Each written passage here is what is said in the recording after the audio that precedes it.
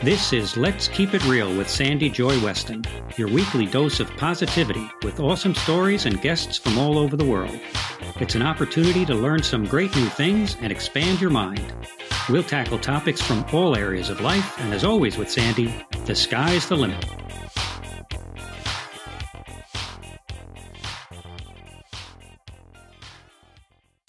All right, folks. Well, you know we always have some awesome guests, but I'm very excited about today's awesome, inspiring guest, Eitan Boritzer from California. And before I introduce him, let me just tell you a little bit about him because it's a fascinating thing. We were trying to decide what to talk about. So we're actually going to hit on two huge topics, which is B&B. We're going to hit on books and Buddha.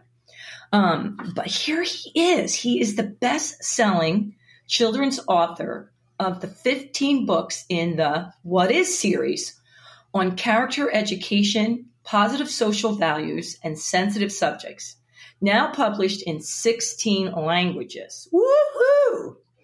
Eitan is hitting it. He also is the publisher of Veronica Lane Books in Los Angeles and has helped numerous first-time authors, which we know how tough that can be, get their books published. He started teaching yoga and meditation in 1971, which I'm all about, after a long and intensive traditional yoga ashram training in South India. And he is well-respected international speaker on the original teachings of the Buddha. Ooh, those are two big subjects. I don't even know where to go with that. What do you think? How are you? Well, good morning. Good afternoon. I'm well. Thank you, God. Thank you, Buddha. Thank you, life. Yeah. All is well. So we met through a really good friend of mine. I think he's a good friend of yours, Dan Schneider.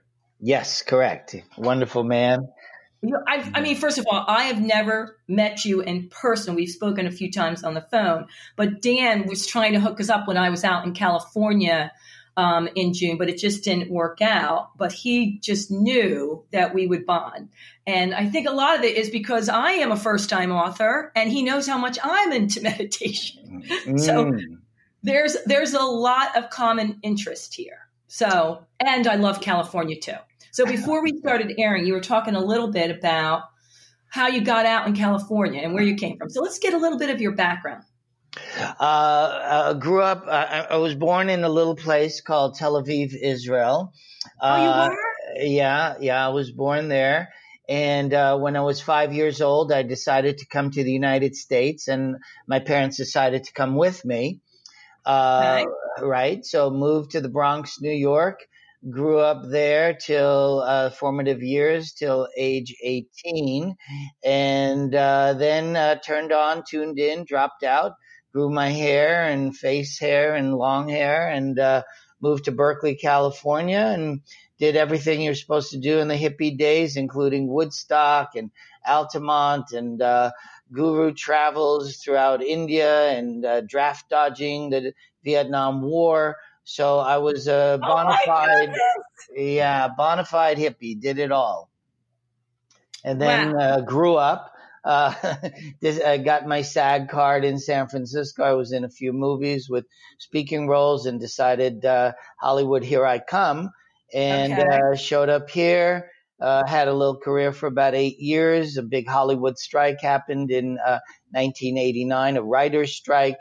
Went into the art gallery business, owned a contemporary fine art gallery for 20 years, and then went back to my writing roots and developed this publishing company, and here we are.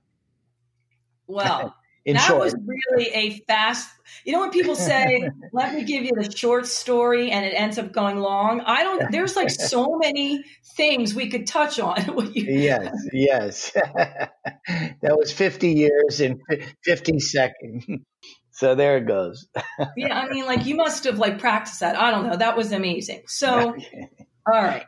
So can we just back up a little bit because you're saying, you did all the hippie things, but when you got really into, I'm reading here your bio, the intense traditional yoga, I don't know if all hippies were doing that. What got you into that in 71? Well, I'd have to say it was my girlfriend Bonnie Sherlock in Berkeley, who was a dancer and a yogini early on.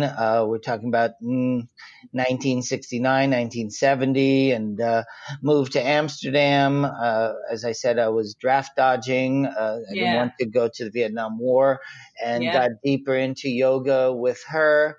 And then from there, heard about an ashram in South India that was teaching a 6-month course. So went there. So by the grace of God, and just was able to get on a spiritual path that way. Okay. So really what you're saying is the big influence that started was with your girlfriend, Bonnie. Yes, she introduced me to Sufism. I mean, she introduced me to meditation, yoga, etc., trance dance. So yes, I have to credit her. Absolutely, we're still Well, very you good must have been friends. very open to it. It wasn't like you weren't open to it. You know, you were already really open to it. Well, if you believe there are past lives and rebirths, maybe there was some work done on other in other times, in other dimensions on these paths. Yes. Yeah, because, you know, you could have had a girlfriend that was all into that and you wouldn't have chosen that girlfriend. Do you know what I'm saying? Like when you're crediting her, but like people would have been like, yeah, that's not my style. You know, you were. I was open to that. Yes, definitely. And so, as I said, by the grace of God, I allowed that openness to open other doors. And that's what we have to do, I believe, is just keep a positive, open attitude where what the universe is pointing to, the signs that the universe gives us. You know what? I love that. I love that because so many things, you know, like when, especially as you get older, I feel like a lot of times you reinvent yourself many times. Do you know what I mean? And Yes. like what you were doing is completely different, or people sell businesses or they retire, and it really could throw them into a tailwind. But if you're open to it, there could be something bigger that you don't even know is there.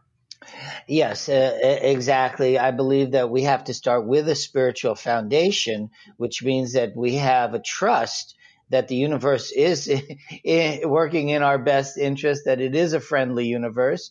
And when the signs are there, that we have the awareness, a higher consciousness to say, okay, well, let me look at this. You know, life is full of symbols, and we just got to read them as we're moving through, and act in our best interest and in the benefit of those that we can help as well. So let's stay with this a little bit. Is anybody else in your family like this, like you? Is there like a mom, a dad, a brother, a sister, kids? Like, is there anybody else that has the same kind of spiritual path as you? Well, my dear spiritual partner and love mate, Patricia Eltinge, she is the one that is the closest to me. And yes, we meditate together and we go to yoga together and we do dream analysis together. So she's not family, but you know, there are spiritual family that show up. So I would say, number one, she is my spiritual sister and goddess, and tantrika and dakini, and so there's definitely a beautiful tantra, you know, on all levels that's happening there. But no, I grew up in kind of a secular Jewish family, not very religious or anything. And I did not find what I needed on the Judeo-Christian path. And I think that led me to the East, and eventually, I mean, through the Hindu and eventually to the teachings of the Buddha. Only one cousin, my cousin Ruthie, she was into Muktananda early on. I don't know if you know that Swami Muktananda, but anyway, but pretty much she was the only one, my first cousin Ruthie. But so yeah, I was on it alone in the family situation, definitely. Yeah, because I was wondering, like sometimes someone says like my mom was into it, my dad, you know, my brother, but this is definitely a path that came along once you were out and about in college. Yeah, especially once I got out of the Bronx, which can be very detrimental to your mental and spiritual and physical health, the way I grew up in those times. So yeah, once I got out, and I must say the LSD helped open up some venues also to me. But yeah, it was on my own through the grace of the universe that I was able to get on the path. I don't really know much about LSD. I'm so happy that you mentioned that. Mm-hmm. Tell me more about that. You can't just throw that out there. Well, it was part of the. I mean, my listeners are going to really be like, "Woo, this is cool."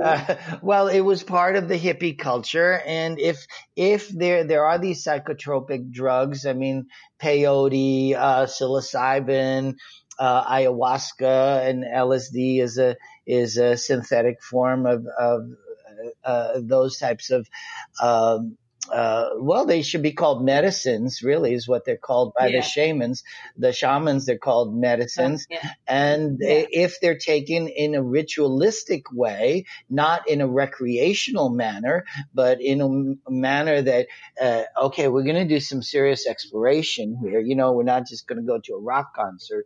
Then, then you can get deeper into, and you can see the mandalas spinning around you in the air in front of you, and you can see the connectivity of things. It's kind of a shortcut. It's not a long-term prescription, but if you read the books by Carlos Castaneda, the first two books, the shaman Don Juan uses peyote just to get this character, Carlos, out of his daily types of perception, what is called the assemblage point, how we perceive things, and break up that assemblage point so that we can see things in a larger transpersonal or even non-personal manner. So they have their benefit if they're used correctly and in a limited way. And I don't have an addictive personality or so on. Yeah. I just use them, and they're beneficial and help me to understand what the teachings are as far as the Vedic teachings and the Buddhist teachings to get an insight into that. Yeah. And I think that's really important that you just said, you have to know yourself. I don't have an addictive personality either, Right. So if you do, I get what you're saying.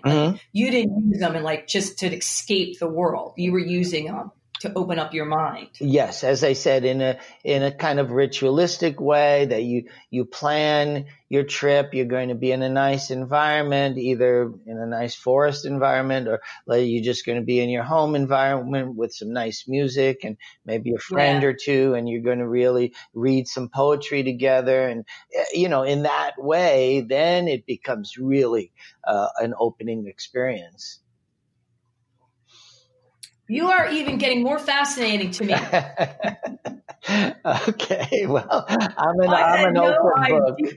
I'm an open book. So no, and I love that, and I think this, and you know what? It may be your journey for a lot of people in California is not that unusual, but I think where I am in Philadelphia, it's, you know what I mean? The whole spiritual path. I'm not saying we don't have, because we really do have some amazing even communities and centers here. It's just not as broad, I think. Yeah. One of the differences, California, we're facing the East. In Philadelphia, in the East Coast, you're facing Europe, so it's a different kind of orientation that we have. We have gotten the influence of the early swamis who came here, the yoga masters who came in the beginning of the 20th century, Yogananda, Shivananda, those people who started coming here, and then Aldous Huxley.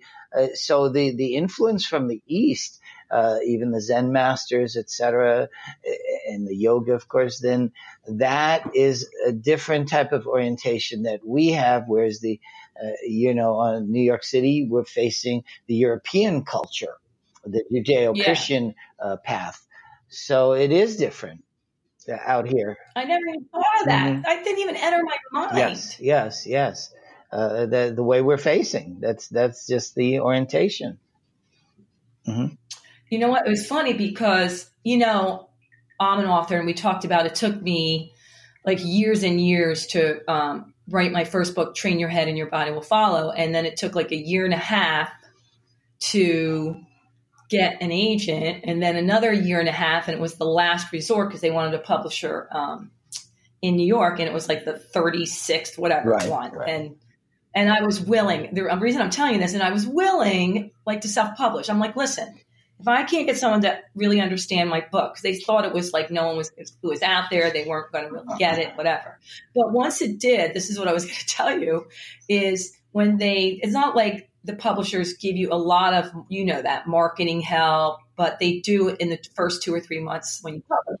Mm-hmm. Right. So in January 2018, the places they were like, all right, you ready to go? And the first place they sent me is, guess where? California. Okay. So no one here I am from Philly. I'm a Philly girl. Mm-hmm. You would think I would get booked here. And the first place they got me to get into bookstores and also LA to get on the news and all that was in California. Yes.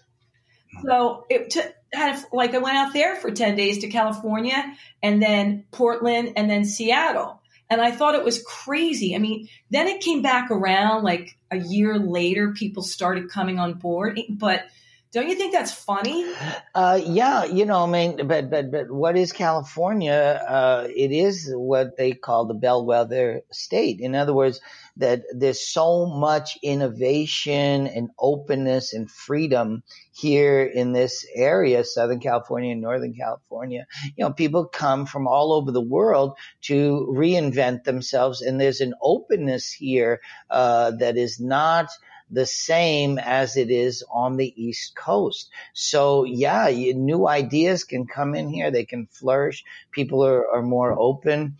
There's so many aspects of that openness, from the architecture to the weather. That also, have you ever been to Portland, Oregon? Yes, I have. I know Portland. Yes.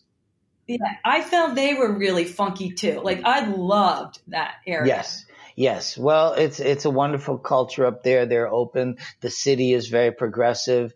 The people are very progressive thinking. So it's, again, you have a more rigid kind of culture, I believe, on the East Coast. And this is just a general stereotype I'm making. And you have a more open, available kind of culture here, although you have your conservatives as well in California too. Yeah. But generally you have a larger spread here that ideas can take seed, and blossom. Yeah. I mean, I love it. I mean, I go out a lot. I do love where I live. Mm-hmm. I really do. I think if I was going to move, so tell me what it's like. I love going to Colorado. So what's the difference there? Because I like what you say, this face is this face is this. So what's going on in Colorado? Because I love it. I've been there numerous times. You drive along any street and you get a whiff of pot in your car. So it's pretty open, and it's a liberal state as well. And it's a place to be creative as well, but you don't have that kind of concentration of creativity and availability and resources, the money that we have here, et cetera. So, I mean, it's a wonderful place. We're going there. Patricia has a book published called The Dream Class, and we've been invited to do some book events there in Aspen. So it is a wonderful environment, of course, but it's a different environment. Yeah. I haven't spent that much time in Denver. I spent most of the time in Breckenridge. Mm-hmm. I don't know if you ever heard of Breckenridge. Sure. It's a ski town too. Sure. Mm-hmm. Yeah. And I've only gone there during the summer because I love hiking and biking and all that stuff, and the mountains and the hills. Well, it's just very chill.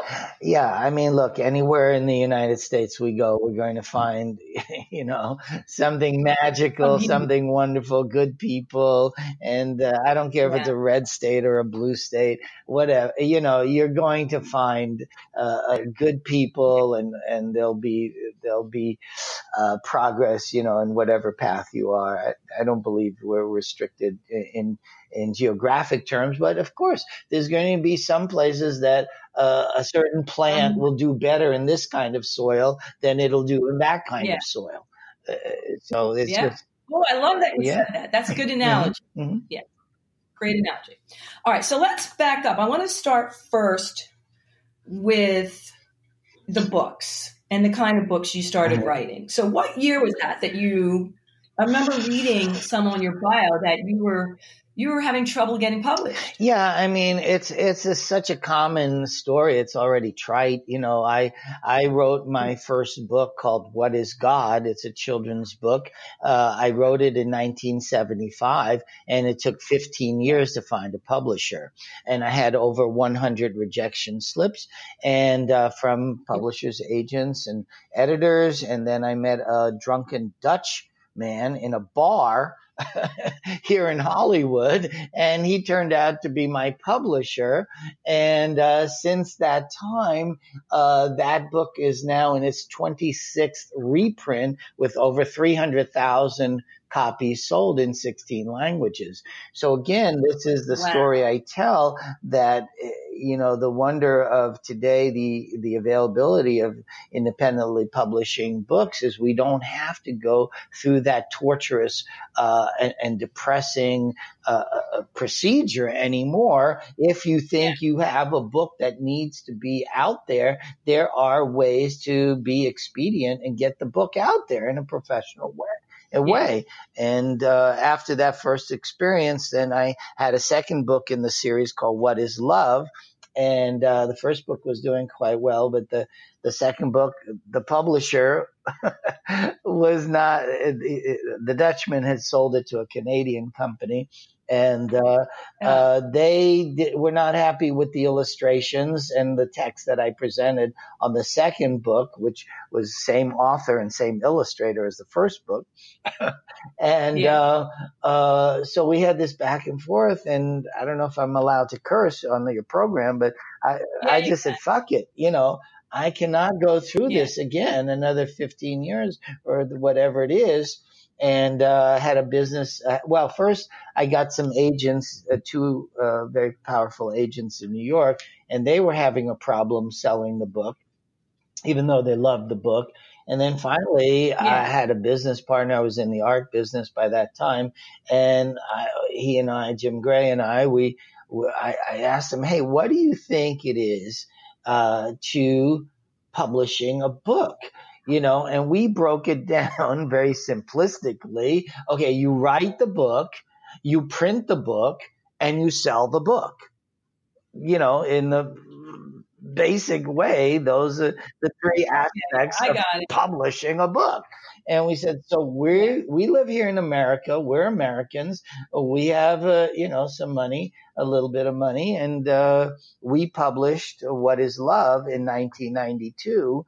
And from there on, I'm on my 16th book right now in the series. And the books have done extremely well doing it our way without the interference of the so-called experts, etc.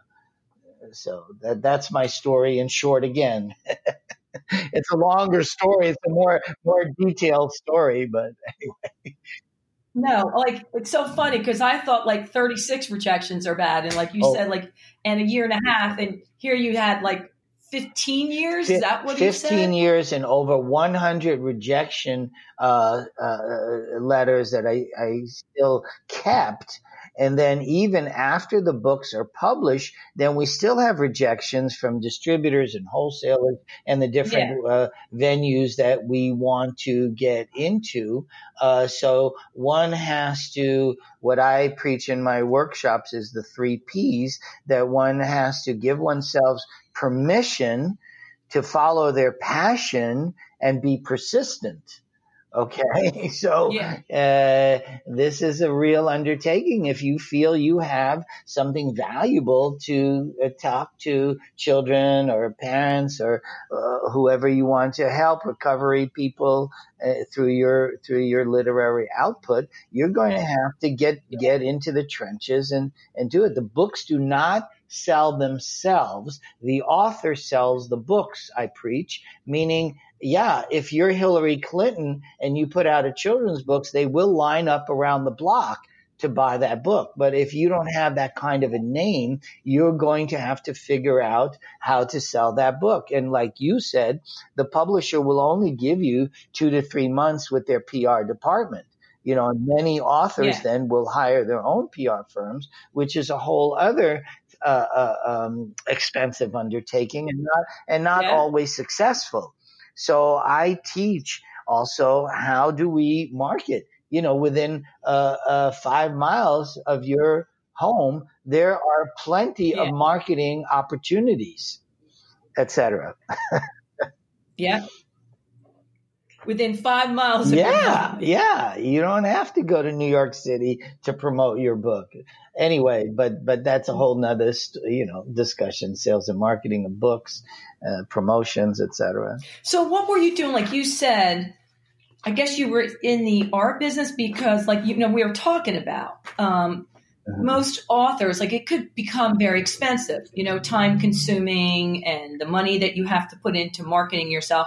So many authors have other full-time jobs. And so what were you doing while you were, those 15 years? You mean between the time I wrote What Is God and the time it was published? Yeah, you must have been doing other things, Well, I was, I owned a restaurant. I was in the restaurant business. So I had other gigs that I was doing, teaching yoga and writing also for magazines. So I'd always been a writer. Mm-hmm. So I was just doing what and the acting gigs I was getting.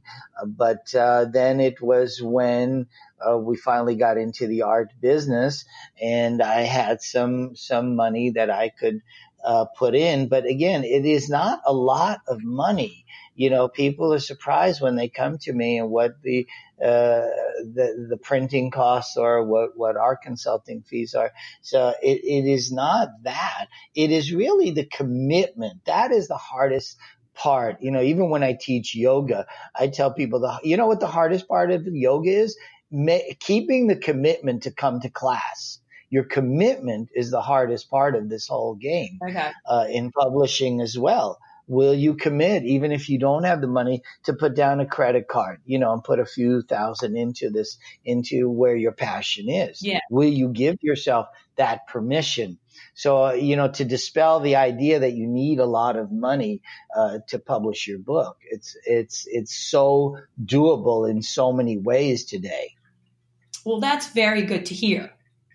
Mm-hmm. Yeah, because I think a lot of people think that they need a lot of money, if they're going to self-publish. Listen, we've done Kickstarter. My own 13th book, I did a Kickstarter. I was trying to raise $7,500 to produce the book, and to pay Kickstarter and Amazon, their part and so on, and the illustrator and so on. And we ended up raising $8,500. And then another author came to me, and she's wants to do an art book, and we figured the price, a big, beautiful coffee table, would be about $15,000. Mm-hmm. We did a Kickstarter with her. She raised $16,000. Mm-hmm. So there are so many ways to do this. But, hey, are you really committed to doing this? Because if you're creative, this is the US of A. There are many ways to do this. Yeah. We are in the land of opportunity still. This is an amazing place, and we can do it. We have a can-do attitude in this country, and that's why it's just on the individual. Yeah, the opportunities are there. Are you ready to jump in and do it? Yeah. Yeah, you're right. You have to be all in. Yeah. And you can't make excuses, and you have to be willing to go, okay, I'm not sure when this is going to happen, but I know, for me, I was committed to, I want to get my message out there. So it's going to get out there one way or the other. And that's it. Well, I have a spiritual teacher named Reverend Michael Bernard Beckwith. And he says, you have to put your vision out. How it's going to happen is not your job. You know, you've got to set your intentions, and then the universe knows what you want. You have to be extremely clear about what your vision is and start marching towards that little bit of light out there, and the universe will open itself up to you. And I have found that on a daily basis, Sandy, not in any grandiose terms, but it works. But you have to start with a spiritual foundation and a spiritual intention, whatever it is. If it's a cookbook, if it's an art book, a novel, whatever it is, there's a real reason why this book has to be out there, and it's not just about my own ego. And then you're looking at I'm going to be a beneficial presence on the planet, and this is my tool to do that. And then the universe hears you, and the universe will open up the doors to you. I'm saying this from 100% experience, and other people I know as well, but my own experience, absolutely. Yeah. And you don't need the wherewithal. You need the pure intention, and you will succeed. Oh, I love that. I love hearing you say that, because it's really can get frustrating for many authors. And I love that you went through your own journey. And so you're not just, you know what I mean? Like, you're just not like a publishing house. Like, you already been there, done it, and are speaking from a lot of hard knocks. Listen, Sandy, we just came back from the Seoul International Book Fair. It was grueling. We were in a large convention hall for 5 straight days, and we're there to sell rights to Korean publishers, but we have deals pending now with Japanese publishers, with Thai publishers, as well as the Korean publishers. So one has to step out the door and make some serious effort here. And you have to pay to play if you want to independently publish your book. The other route, the traditional route, has gotten harder and harder, because these are multinational conglomerates now. Random House is not an American company. It's a German-owned company. Okay, so these people, it's about the bottom dollar. Do you have 100,000 Instagram followers? That's going to be the first question that if you can get an agent, the agent will ask you. Okay. And then the publisher will ask the agent that question. So it's a whole different game to go the traditional route today. So you have to ask yourself, well, if I have this, creative spark in me that has to be expressed as a literary work, then what am I willing to do to make this happen? You know what? I was thinking about that for even people that aren't authors. Let's even break out because a lot of the listeners, there's many people that want to publish books, but even if you're not, this applies to all parts of life. Oh yeah, that's what well, you're a fitness person, you're a group fitness guru. You understand what I said. And when in my yoga class, the hardest part is making the commitment to come to class. That's the hardest. Once you get there, things are going to start happening and you'll get into the flow of things. But in any endeavor, whatever it is, to find true love. Okay, so how am I going to find a real love partner here? Well, you have to make some serious effort. You can't go online. It's bogus. You can't just sit there at your computer and think you're going to find true love. It happens now and then, but what are the odds? There's a whole type of commitment that has to be made if that's so. Like you're saying, any endeavor in life, whether it's publishing, whether it's fitness, whether it's love, whether it's finance, etc. There's a certain way that it has to be done. You have to throw yourself into it. Yeah, it's like it's so funny that you're saying this because we were just talking the other day about. A lot of people, I think, I know you said this, because you have your partner, Patricia, and how much that means and how much you meditate together. You go to yoga and you have all those things. It's really cool, whether you want to call it an accountability partner or somebody, when you have somebody else that are sharing your hopes and dreams to keep you in the game. Isn't it a lot more fun? Well, yeah, someone said it more succinctly. They said, would you rather be walking on the beach at sunset by yourself or with someone you love? Right. I mean, it's about inspiration, inspiring each other. Yeah. She was just looking at a new children's book I'm working with. We cook together. Yeah. It's just like, come on, it's male, female. It doesn't matter if you're Yeah. gay, lesbian, whatever. Yeah. It's just having someone at your, what do they say, at your back. Yeah. And that is. Wow. So many things start opening up when you're in that Yeah. love mode. It expands. So in any endeavor, you gotta, and I was visioning. There's a visioning process that Reverend Michael teaches, for anything. Yeah. So I was visioning my love partner, and it wasn't about her being blonde and tall and this and that. Yeah. It was about the qualities that I'm looking for in a person. And then, by the grace of God, she turned out to be around the corner from me, and she was publishing a book and needed a publisher. Oh. So the universe is beyond, Yeah. it will deliver beyond our expectations. That's what's so insane. Yeah. Once you start getting into that mode, you start understanding, as Swami Shivananda said, for a yogi, nothing is impossible. There is no limitation anymore in my vision. Wow. That's pretty big. There is no limitation. For a yogi, nothing is impossible.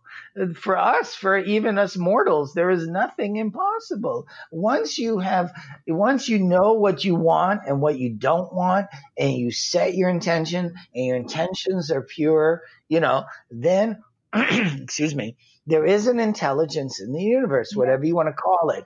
Okay, it has 1,000 names. So it will hear you, and it will know what to do. You got to tell it what you want. As Reverend Michael says, you got to proclaim it, declare it, and demand it. And people cannot even fathom what we're talking about right now, most people. No, I say I proclaim it, I declare it, and then I demand it. Exactly. Who said that? I love that. Reverend Michael Bernard Beckwith. He is the founder of Agape, AGAPE, Agape International. It's a non-denominational spiritual center here in LA, but you can go online. It's just agapelive.com. And he's been my spiritual guru for the last 15 years. He's a very jivey black guy from central LA who had some massive spiritual experiences and speaks from authority and is brilliant, And so he teaches visioning, he teaches meditation, and this is what you have to do. You have to let the universe know what it is you want or what you don't want. Yeah. Okay. And then whatever it is. And the universe will surprise you in giving you far more than you even asked for. That's been my personal experience. Yeah. And I know it works for others too, I've talked to. It works for many. Mm-hmm, mm-hmm, it may not come in the time or how you think it's coming, but it comes. Well, there's that famous saying, God answers your prayers in 3 ways. The 3 ways.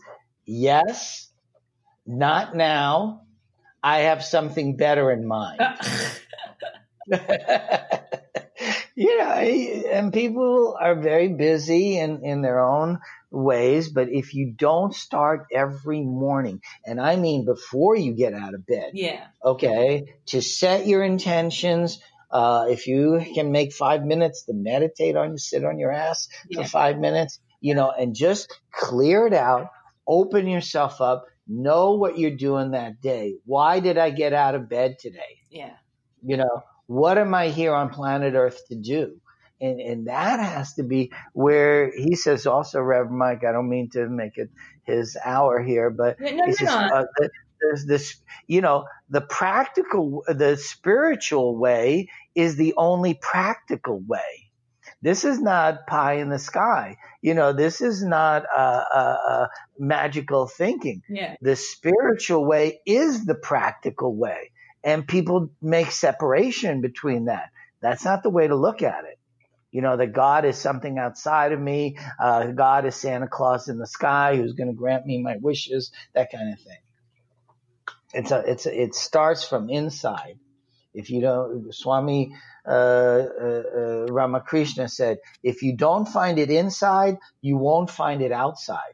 If you don't find it here, you won't find it there. If you don't start inside, it won't exist. It won't manifest.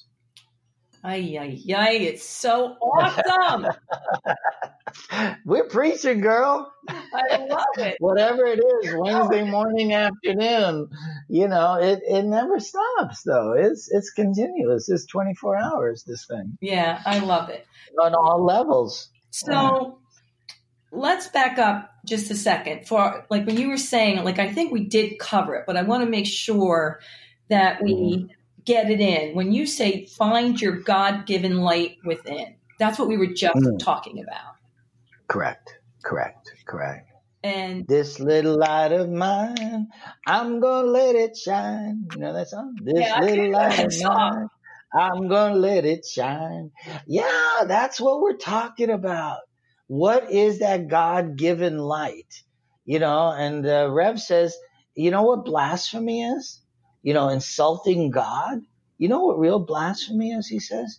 If you deny that light and you don't express that given light, you are insulting God.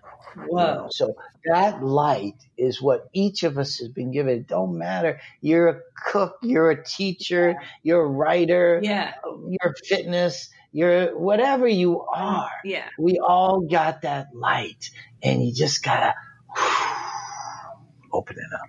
I love that. And then just give yourself permission to express that light. Exactly. Permission to express your passion and be persistent. The 3 Ps as I preach it, and people are working on coping mechanisms. They got to survive, got to pay the rent. Yeah. My mom is sick, and my job may be gone tomorrow. So I understand that's real. Obviously, you got to take that seriously, but that's not where you start your day. That's not where you start your day. Yeah. Jumping out of bed in fear and anxiety and competitiveness and guilt, whatever, those motivations are not real things in the universe. Those are man-made inventions. You got to start from a serious place of peace and love and intention and purity. And that's your light. And then have the courage to start following that light. Just find the little spark in the dark and keep moving towards that. I love that. And that's what, like when you were saying the third thing, like be beneficial presence on the planet by expressing that light. Yes. Because it's ultimately not about me. It has to start with my own individuation process as Jung called it. It starts with that. But ultimately, you're going to see that there is an interconnectivity and that you're going to help other people's through this expression of your light. It's a bigger picture. Yes, it is. Yeah. This is so funny. I mean, now you have it's not like anything you're saying to me. I love the way you're expressing it, and I love the way you just have such a way with words, and being so concise about it, which is a true gift. And I'm sure you know that. But I get now why Dan thought we should hook up. Well, it's clarity. It doesn't come right away. We go through our teenage years. It's confusing. The brain is not fully functional, till you're about 20, 21. And there's a lot of confusion from the media and from the schools and from the parents and, the church. And so until you develop that kind of clarity, it's going to take a little time. But thank God I'm 69 and I feel youthful and I feel clear. I know what I'm doing. Isn't I know that why I'm awesome? doing it. Yeah, it's a beautiful feeling, and thank you, God. It took a while to grow up, I must say, Sandy, but eventually, us guys take a little longer, but eventually Sometimes. I did grow up, Yeah. I would say. Yeah. God was patient. Yeah, yeah. Well, and sometimes you have guardians Yeah. that are helping you along through the difficult times too. And you're not even aware of that, but you are trying to avoid, getting a kick in the ass. Yeah. You're trying to, in life, you're trying to do it in a way that is not painful to you and to others. Yeah. And Yeah. so, yeah. So before we go though, I do want to back up a little Mhm. bit. Why? Sure. Because it's, I write down little notes and all that stuff, and I have to find why children books. Well, I came back from India, real briefly, and from my yoga, from my spiritual sojourn, and I went to visit my sister and her daughter. My niece was then 7 years old, and she asked me, "Where have you been? And what are you doing?" I said, "I was in India. What were you doing there? Where is that?" And she said, "It's far away." And hold on one second. Hey, Raul. Sorry, my Okay. housekeeper just came in. So, and so she's asking me these questions. I said, well, I was in this far off place and I was studying about God. And she said, well, what is God? So when a 7-year-old asks you a question like that, it's not easy to answer. And I thought, well, as a writer, I've always been writing, I said, well, let me see if I can answer a child's question like this. And that began the series. That's how I wrote that book, based on that question. How about that? All from that one little question. Yeah, but Sandy, it's all connected. Yeah. Who put that question in that child's mouth? Yeah. You know what I mean? Yeah. It's all so connected. You realize as you look back, you see the genealogy, as I call it, of the connectivity. It's all makes sense. Yeah. If you just can keep calm through the process, yeah, then you'll see how it's all for the good. It really is all for our good.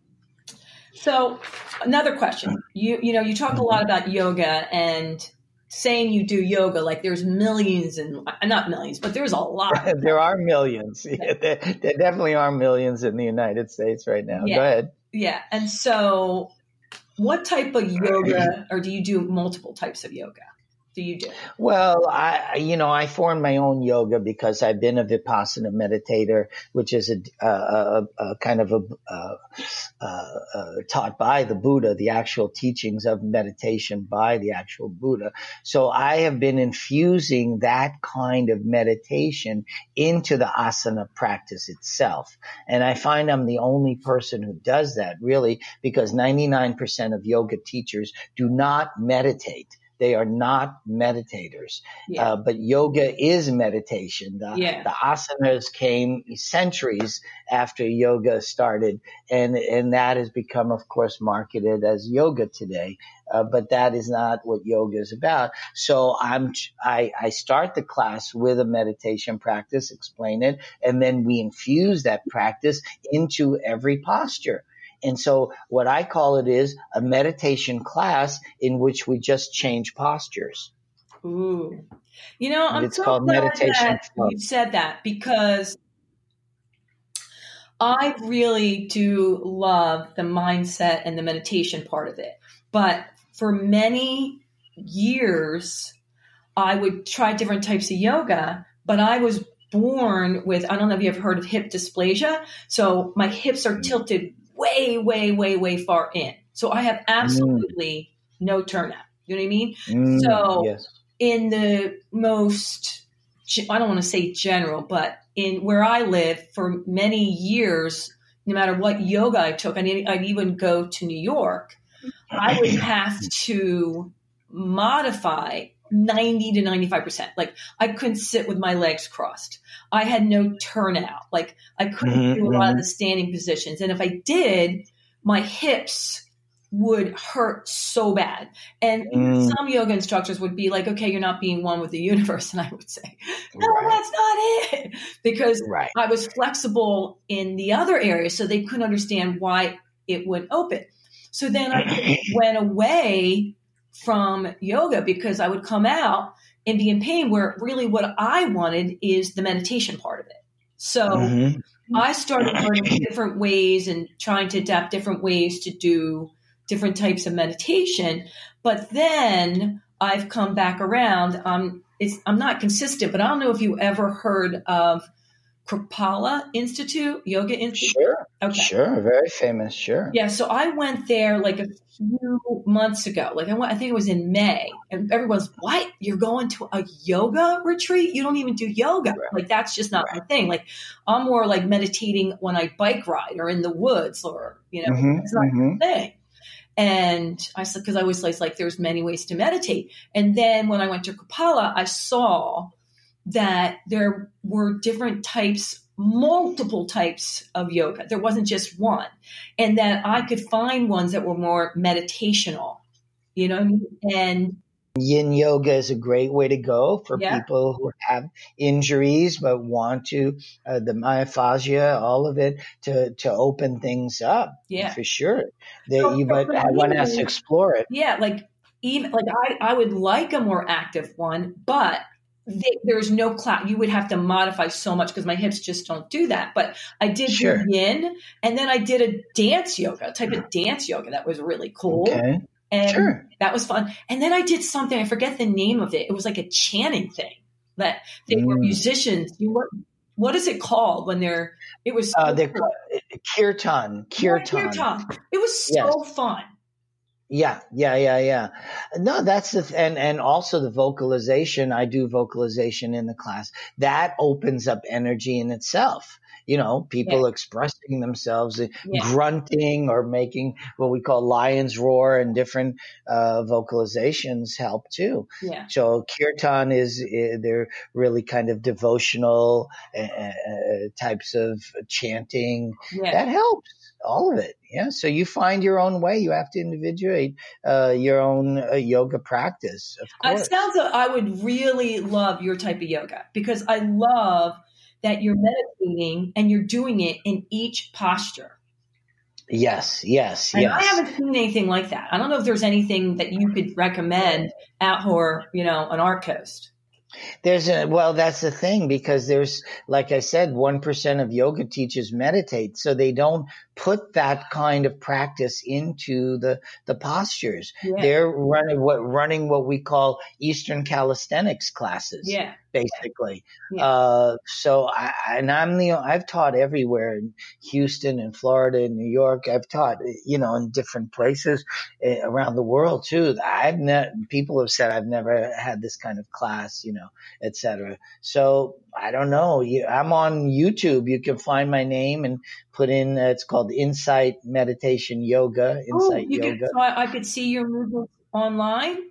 Yeah. I mean, there's one yoga class tape that's, it's 4 or 5 years old, but it still gives you an idea of what we're doing. It's modified. I've gotten deeper into it since. Yeah. But go to YouTube, put my name in, and you'll yoga with the word yoga, and you'll find there's a meditation that you might like, Sandy, that a guided meditation that explains this kind of Vipassana technique, and then there's a class on there too.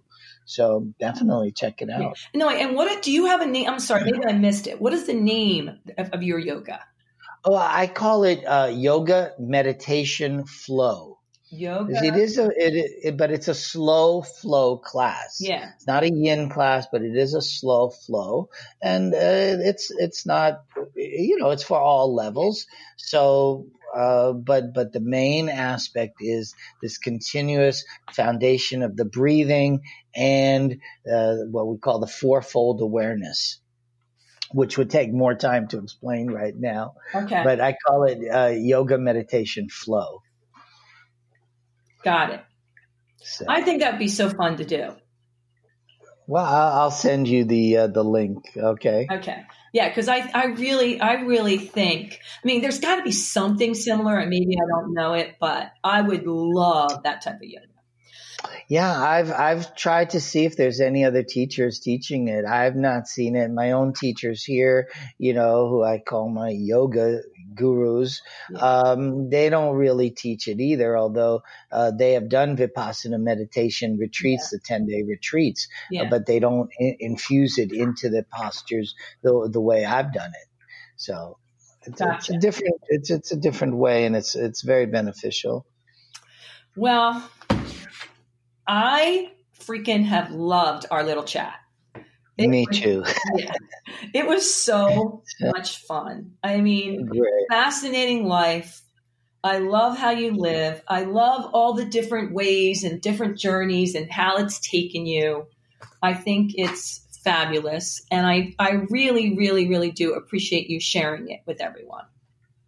Well, thank you. Thank you for the opportunity. And when you come out to LA, I'm here. You let me know. I'll take you to our favorite beach, and you'll What's your favorite beach? Well, right here where I live, it's called Marina del Rey, and the place is. Yeah, so there's some beaches here where there's no parking and there's no liquor stores, there's nothing, no homeless, and it's pretty pristine. So the locals know about these places, but you let me know when you're coming out, okay? I will definitely let you know. And what's the best way, before we go, I know I'm going to have everything written up, but what is the best way people can reach you? Well, easily is our book site, and there's contact information, my email there. And the company is just VeronicaLaneBooks.com. Okay. VeronicaLaneBooks.com. And the contact email and my phone number's on there. So definitely please call or contact me on book publishing or yoga, anything. I'm available. All right. Aiden, well, thank you so much. I really, really appreciate it. Enjoy the rest of your day. And until next time, as I always say, everybody, be kind to yourself, love yourself, and toodles. Thanks for listening. Be sure to share and subscribe if you enjoyed the show. And remember, keep spreading the positive.